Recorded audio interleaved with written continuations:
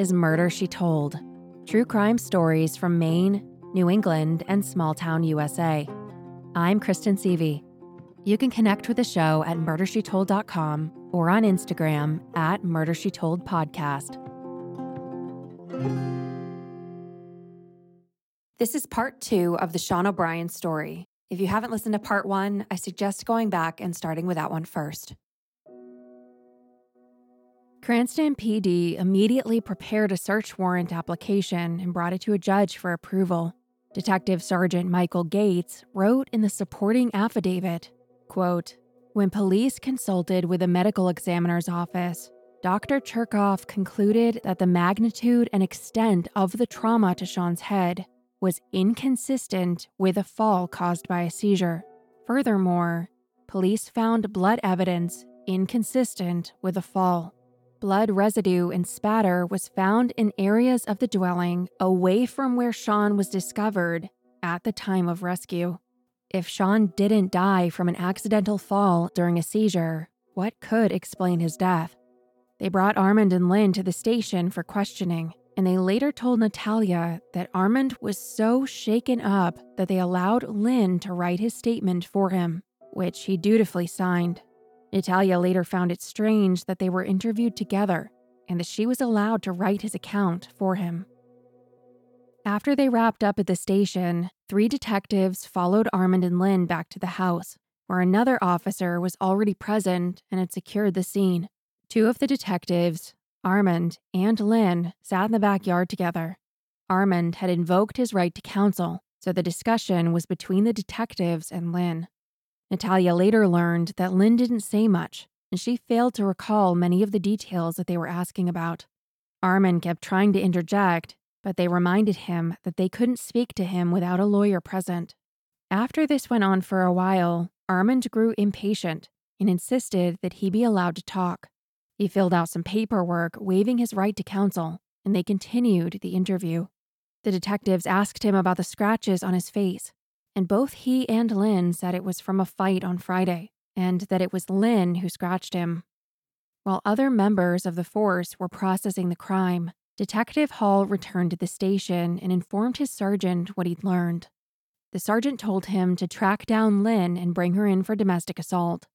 By the time he returned, she had disappeared, so Hall went canvassing up and down Pleasant Street. That same day, detectives admitted to Amy and her sister that they believed Armand and Lynn had coordinated their statements and had additional knowledge that they weren't sharing. But they also said that they were hamstrung because key pieces of evidence were missing, and the crime scene, after 4 days, had been contaminated. Lynn was arrested for domestic violence charges against Armand. According to what Natalia was later told by detectives, Lynn said that she had come by on Friday, the day before Shawn was found, in the late afternoon, which was when the violent confrontation between her and Armand had happened. She said that she left later and did not spend the night, but she had to have been there at 7 p.m. because that's when Amy dropped off Shawn at the bar after noticing that both her and Armand's cars were in the driveway. She said she left later and did not spend the night. She said that she came back on Saturday afternoon and left again around 5 p.m., shortly before Karen arrived and discovered Shawn's condition. Armand recounted the moments on Saturday afternoon leading to the discovery a couple different ways. Karen recalled that when she arrived, Armand already knew about Shawn's condition and ushered her in and downstairs. In the account written by Shawn Parker, the first cop on the scene, Armand told him that Karen arrived and went downstairs by herself, then came back up and told him that Shawn was still on the floor and was having a seizure. He said he went back downstairs, noticed some blood, and that it was he who called 911. Armand also said that he recalled Shawn watching a baseball game on TV in his bedroom, but Shawn didn't even have a TV in his bedroom. Could he have meant the living room downstairs? Because it was very unlikely that Shawn would have been in just his boxers in the living room. Furthermore, when would Armand have seen Shawn in the living room at all that day? He had been face down in his bedroom for quite some time. The truth is unclear, and not just about Saturday afternoon, but everything from when Shawn was dropped off at the bar at 7 p.m. on Friday until he was discovered at about 6 p.m. on Saturday. On Thursday, the day after police started investigating the crime, the Cranston Police Department processed Lynn's car in front of the police station, looking for any forensic evidence. After Shawn's death, his mother, Ellen, handled the arrangements for the funeral. It was held on Saturday, July 29, 2006, 4 days after his death. His head was so badly damaged from the surgery and the autopsy that they almost decided on a closed casket funeral, but the embalmers did a great job, and they decided to give everyone one last chance to see him. He was dressed in crisp new sneakers, ironed jeans, a Red Sox jersey, and a baseball cap. Armand and Lynn did not attend.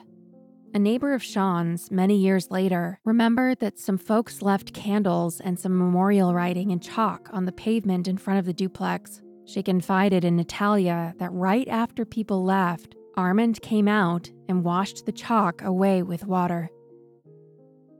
Lynn Halal had a violent past, and though we don't have Lynn's full criminal background, we have learned a few things.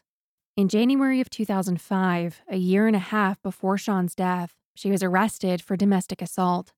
Lynn was 45 years old at the time and was dating a 69-year-old man who lived on Pontiac Avenue in Cranston.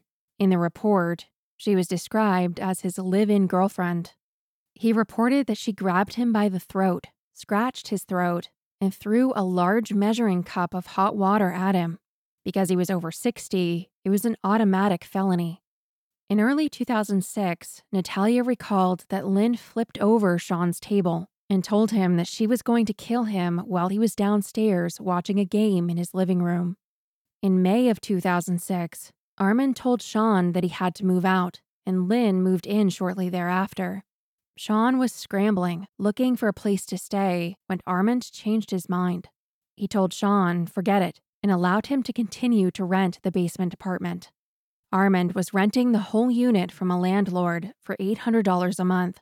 Lynn was living upstairs with Armand and not paying rent, and Shawn was paying $675 a month for just the basement unit, covering all but $125 of Armand's rent. Perhaps the financial benefit of having Shawn there trumped Lynn's objections. In one strange incident, Armand approached Shawn and asked him, "Want to turn with a pig?"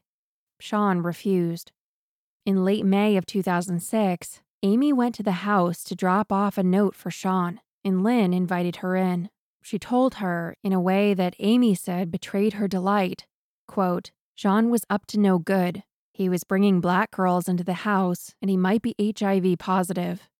Later that night, Amy relayed everything that Lynn had said to Shawn, and he was furious that she was making things up to start trouble. Shawn and his sister, Charlene, confronted Lynn about the lies, and Lynn struck Shawn in the face and threatened to kill him. The police were called. Shawn had a bench warrant for failing to appear at a previous court hearing, and he was arrested. Armand threw Lynn out over the incident, and according to Natalia, obtained a restraining order against her. But by late June, Lynn was coming around again, and Shawn was done living there. He had had enough and was looking for a new apartment. It was in the midst of his search that his life came to a sudden end. A year later, a local TV news station, NBC 10 WJAR, did a special report on Shawn's case. They had 3 of Shawn's sisters on the program. We spoke to them, and they emphasized the many times that they followed up with the Cranston police on Shawn's case. They also consulted with a private investigator. The whole O'Brien family expressed how much they loved their brother, their uncle, their cousin, and said that they wanted him to be remembered for the wonderful person he was. Erin said she missed her brother terribly. Quote, he lived every day like it was his last, and I'll always thank God because he was so young. In their interview with the local news, they complained that the police response was subpar. Investigative reporter Jim Terracani sat down with Cranston Police Chief McGrath. Did the Cranston police secure Shawn's apartment as a crime scene? No. Why not? We weren't treating it as a crime scene because at that point We were treating it as a rescue call for a seizure victim. He also asked the chief about Armand and Lynn. Did you interview Shawn's landlord, Armand Rouleau, and his girlfriend? Yes. And are they people of interest? They are, yes. He also said that he had a thick case file with, quote, hours of surveillance of possible suspects and hundreds of interviews. Cranston police are certain that Shawn O'Brien was murdered in that basement apartment a year ago. They also feel that someone out there might have knowledge of what happened, but so far, that person is not coming forward. And Cranston police say they're not giving up. 2 years after Shawn's death, things on the investigation and in the family had quieted down, and Natalia took to pen and paper as a 16-year-old to reflect. I always thought my dad would live forever. The idea that all little girls have, that their dad is invincible, can battle monsters under the bed, spiders, boyfriends, and college admissions. Over 2 years ago, I stepped off an elevator into the intensive care unit at the hospital, and I expected to walk out alongside my father. But he was in a deep coma, and if by some chance a miracle happened, he would not talk, walk, or even recognize me. That week was also the week I developed depression, insomnia, and an anxiety disorder called PTSD. I've been battling these disorders for a full 2 years now. I am left with no father to see me graduate, to walk me down the aisle, or to watch me achieve my dreams. I have no answers, just memories and pictures. What my family and I really need is closure. This is where we need help. We're reaching out to anyone who's willing to give us any type of assistance. I need to know what took Shawn Patrick O'Brien away from us, because he was truly the most important person in my life. Despite Natalia's pleas, her father's case sat mostly dormant for another decade. In 2019, 13 years after Shawn's death, as a 27-year-old woman, she decided it was time to do something about it. A lot of people ask me, why now? And yeah, last summer I got the ball rolling, but I haven't had another chance. And I haven't had any momentum to kind of be dedicated to it. I don't have a motive for this. We've all always believed it was a homicide. And if anybody asked, or if I talked to anybody, and my dad came up, it was like, yeah, my dad was murdered, but nothing's ever been done about it. So I've always believed it to be a homicide. I didn't have the time or the resources or the wits about me to do anything about it. First, she asked the Cranston police for everything. She wanted the entire case file, anything that they had in their records about the death of her dad. The chief of Cranston PD wrote her a letter and provided a redacted version of the statement from one of the first responders. But other than that, said that they couldn't release anything further to her. In the letter, the chief said, quote, "Your father's death has never been determined to be a homicide by the medical examiner's office, and the investigation has been closed, absent any new information coming to light." This directed Natalia's focus to the manner of death classification from the autopsy report. She ended up securing a meeting with a medical examiner who prepared the initial report, Alexander Cherkov. Alexander pulled out his file and went over it with Natalia. It didn't take long. There were only 2 documents from the Cranston police. I asked them how it's happened. They give me report that he had seizure, he fell. That's it. And I tell them, guys, injury doesn't consist of what your story is. And that's all they gave you? Exactly. And they give me a shitty report which doesn't fit anything and ask me to classify this. And I say, I can't classify this based on what you're giving to me. 16 years ago, I found this injury doesn't consist of the story. Why I call this death undetermined? Because injury and story don't match up. In my experience, this type of injury most common happen if somebody hit another person. After their meeting, she wrote a letter to him to document their conversation. Based on your expertise, the body presented and the story did not match, resulting in an undetermined manner of death. We reviewed the evidence provided to you by the Cranston Police Department, which was minimal at best. It gave you no clear story and provided no evidence of a perpetrator. And absent a compelling story, there was insufficient reason to rule the death a homicide.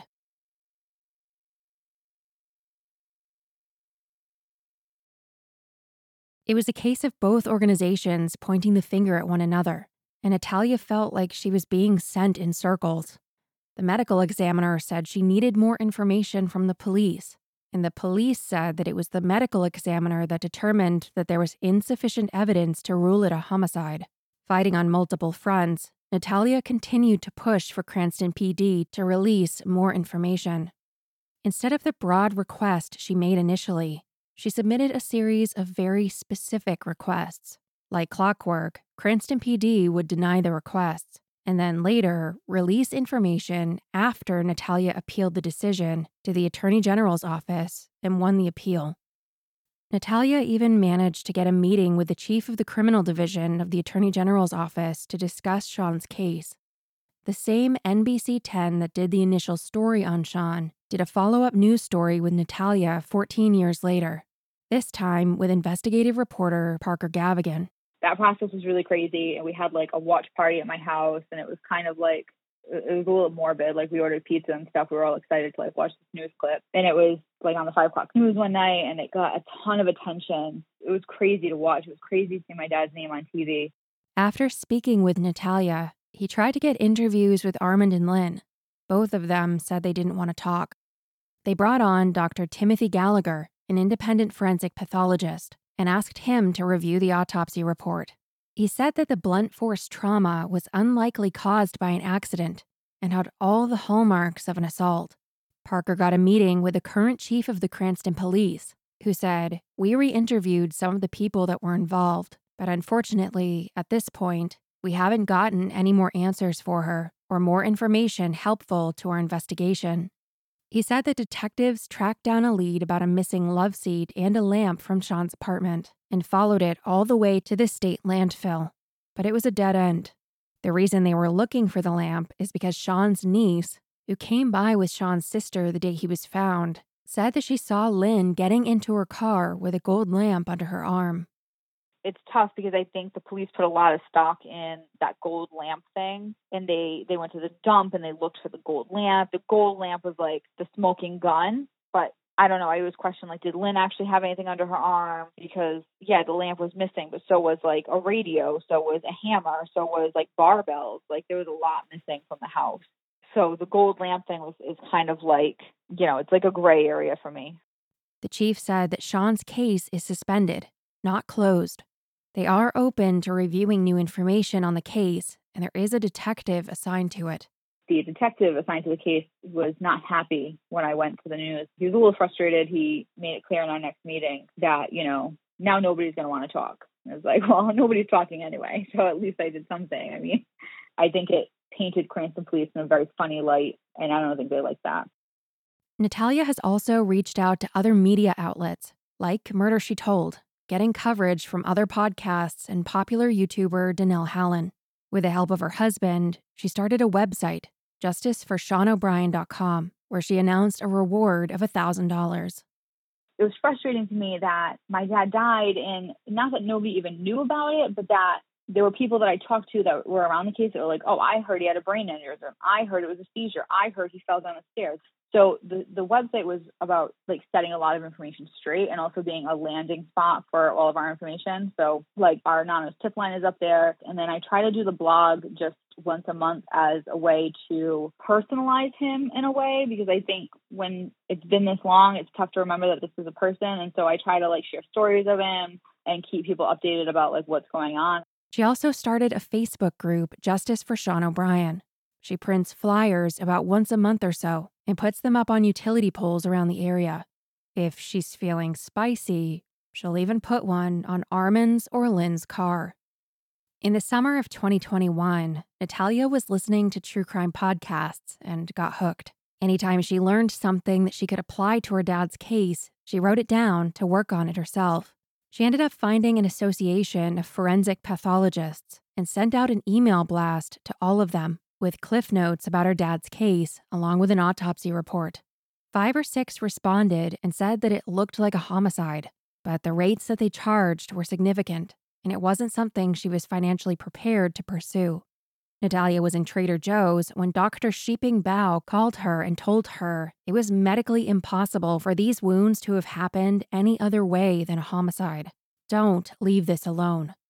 He believed that the injury was caused by a single devastating blow, immediately knocking Shawn unconscious. He explained that the multiple brain injuries noted in the autopsy were likely caused by the brain ricocheting within the cranium. He said that the blow could not have been made with a hammer or any other narrow, blunt object, but more likely from something like a baseball bat. He was adamant, but he was unwilling to put it in writing for her. Natalia got all of Shawn's medical records from the Rhode Island hospital. She got the statements from the initial fire department and rescue personnel. She got the 911 audio and transcript from Karen's initial call for help. She got the photos that her aunt took on her flip phone back from police and forwarded them to the medical examiner's office. As time went on, she stayed in touch with Dr. Bao, and eventually, just a few months ago, he sent her his opinion in writing. It is my opinion that the manner of death of Shawn O'Brien is homicide. It was kind of crazy because I knew it, but it didn't kind of hit me until I had it on paper. It's the first time that anyone has publicly and on paper declared my dad's death a homicide, so it was kind of big. I asked Natalia why she thinks that the Cranston PD and the medical examiner are resistant to ruling it a homicide. From my perspective, it's a twofold issue. One is that it goes on their stats as an unsolved homicide. Nobody likes that. Obviously, I don't know how they play their numbers game, but I know that if I were in the field, that would not look good for my department. And then two, I think it opens up a can of worms where I've asked for state police to get involved, and state police will not unless the attorney general orders them to get involved. So I'm kind of working on that. I think it opens them up to being scrutinized as far as what they did right or wrong. And they will stand by, when I meet with them or when they send me letters, they stand by the work that they did. And that's fine. And I get it. You guys assigned probably too many detectives to the case initially and, did all of this legwork and stuff. And I get it. But you still didn't seal the crime scene, and you still have an officer writing a completely inaccurate report that was the basis for all of the responses afterwards. Nobody responded because if they went back and looked at Shawn Parker's report, everything looked fine. So that's not fair. It's you're just playing keep away with this thing by not calling it a homicide, because then what? Because then I have a leg to stand on and say the state police need to get involved. But if you rule it a homicide, you could work with the medical examiner a little bit more, and you could, I don't know if the attorney general is listen, I can't charge anybody with this. I don't know what's your big issue with calling it a homicide. It is what it is. You investigated it as such. Natalia continues to advocate for her dad, demanding transparency in a criminal justice system that operates in secrecy. The findings in the medical examiner's autopsy report were the spark that ignited the efforts of the police, and Natalia often wonders if the case would have been solved if Shawn had died at the scene. One of the things that I've always said is that my dad's biggest mistake was not dying at the house. It's terrible that I say that, but I think if he was found dead at the house, it would have been sealed immediately. The police would have taken it way more seriously, and the medical examiner would have had his injuries fresh from whatever happened instead of secondhand. Because he looked different to the medical examiner, it was I wonder if we would have a different outcome if they had gotten him, if he had just died at home. She hears stories of passionate detectives whose doggedness have made a difference in cold cases, and she can't help but yearn for that. You listen to these cases and it's nothing gets solved by accident. Nothing gets solved because somebody decided they have this conscience all of a sudden. It's always a detective that wouldn't give up. And unfortunately, I don't have that. I don't have somebody that's really fighting in my corner. I have somebody that is a point of contact and will meet with me if I send enough emails or call him enough times. But I don't have somebody that's I am obsessed with this case and I'm going to comb through it tooth and nail and make sure that I've looked at it from every possible angle. I don't have that. And that's kind of what I'm looking for and what I think me and my mom and my cousin, this is what we do. We'll sit after we go out and hang up flyers, we'll sit and dig through every single piece of information. I asked Natalia what she and her mom thought happened to Shawn, and she said that she thought that Shawn got home from the bar on Friday night, went to sleep, and at some point during the night was struck in the head while he was in bed. She believes he was left all day downstairs suffering, which would explain why he was found in just his boxer shorts. Natalia, in her writing, emphasizes her tirelessness and tenacity in pursuing her father's case. She is his next of kin, and she feels the weight on her shoulders to advocate for her father. She asks herself, if not me, then who? She had shirts made, and she wears them every weekend when she's out running errands. She lives and breathes her father's case, and it's making an impact. She got the current detective, Robert Santagata, to go out and knock on some doors with the hope of re-interviewing some people involved with the case. She said to us, "I'm not done, and I won't stop. I'm not giving up until the story is over." After his death, I spiraled a little bit, like normal teenage stuff. But then come like senior year of high school, I was like, this is it. I need to make all of the best possible choices that I can. And it didn't feel like, oh, I don't want to end up like my dad, or like I don't want to, do these things. But it was like everything just had to be perfect. Like if I was going to do something, I was going to do it with my full effort, and I was going to be, great at it, because I always thought if it happens to me, I want to be able to say I lived life the best I could, and I did the best I could with everything that I had. So that was kind of like, I took on this like perfectionist attitude that I still have a little bit to this day. Like I have to really like give everything 110% because you don't know about tomorrow, In her writing, she talks about the things that were stolen from her. My dad had demons he fought every day. Would I have cut ties with him? Would I have asked him to walk me down the aisle? Saved him a seat at my graduation? It doesn't matter what would have happened. Someone took those choices away from me. Someone took the chance for my dad and I to build a relationship. Someone took my dad's life, and in turn, took so much of mine. They took my peace, my ability to sleep through the night. They took my immaturity that I was owed and made me grow up way too soon. Despite this heavy burden, Natalia maintained focus, achieving her own goals. She finished college and went on to get a master's degree. She's now a school administrator. I asked what her goals were with her father's case.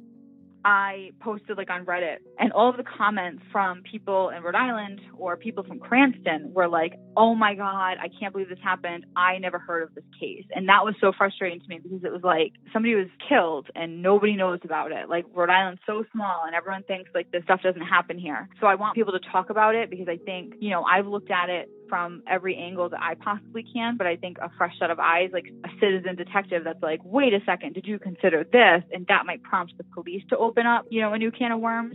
I really I want his name out there. Like I want people to know, like, he wasn't just some guy from Cranston that like had his struggles. Like, no, he tried his best, but ultimately like he was murdered. So that's my goal. If you have any information about the death of Shawn O'Brien, I encourage you to reach out to the Cranston Police Department at 401-942-2211 or text Natalia at 401-284-9555 with any information. I want to thank you so much for listening. I am so grateful that you chose to tune in, and I couldn't be here without you. Thank you. If you would like to support the show, there's a link in the show notes with options. Another way to support is telling a friend, sharing on social media, or leaving a review. A very special thanks to Natalia for reaching out, trusting me with her dad's story, and sharing her memories with me. Most of this episode was crafted with the research that she's done and original documents. Special thanks to Aaron and the O'Brien family for sharing their memories. A detailed list of sources and photos can be found at murdershetold.com. This episode was co-written and researched by Byron Willis. If you have a story that needs to be told or a correction, I would love to hear from you. My only hope is that I've kept the memories of your loved ones alive. I'm Kristen Seavey, and this is Murder, She Told. Thank you for listening.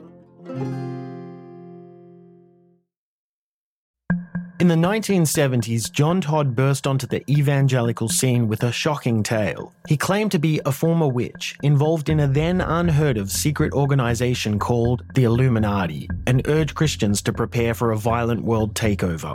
First of all, the number one weapon in everybody's home should be a 12-gauge pump shotgun. Hear the amazing story of one of the originators of the modern-day conspiracy theory. From Magnificent Noise and Sony Music Entertainment, this is Cover Up, the Conspiracy Tapes.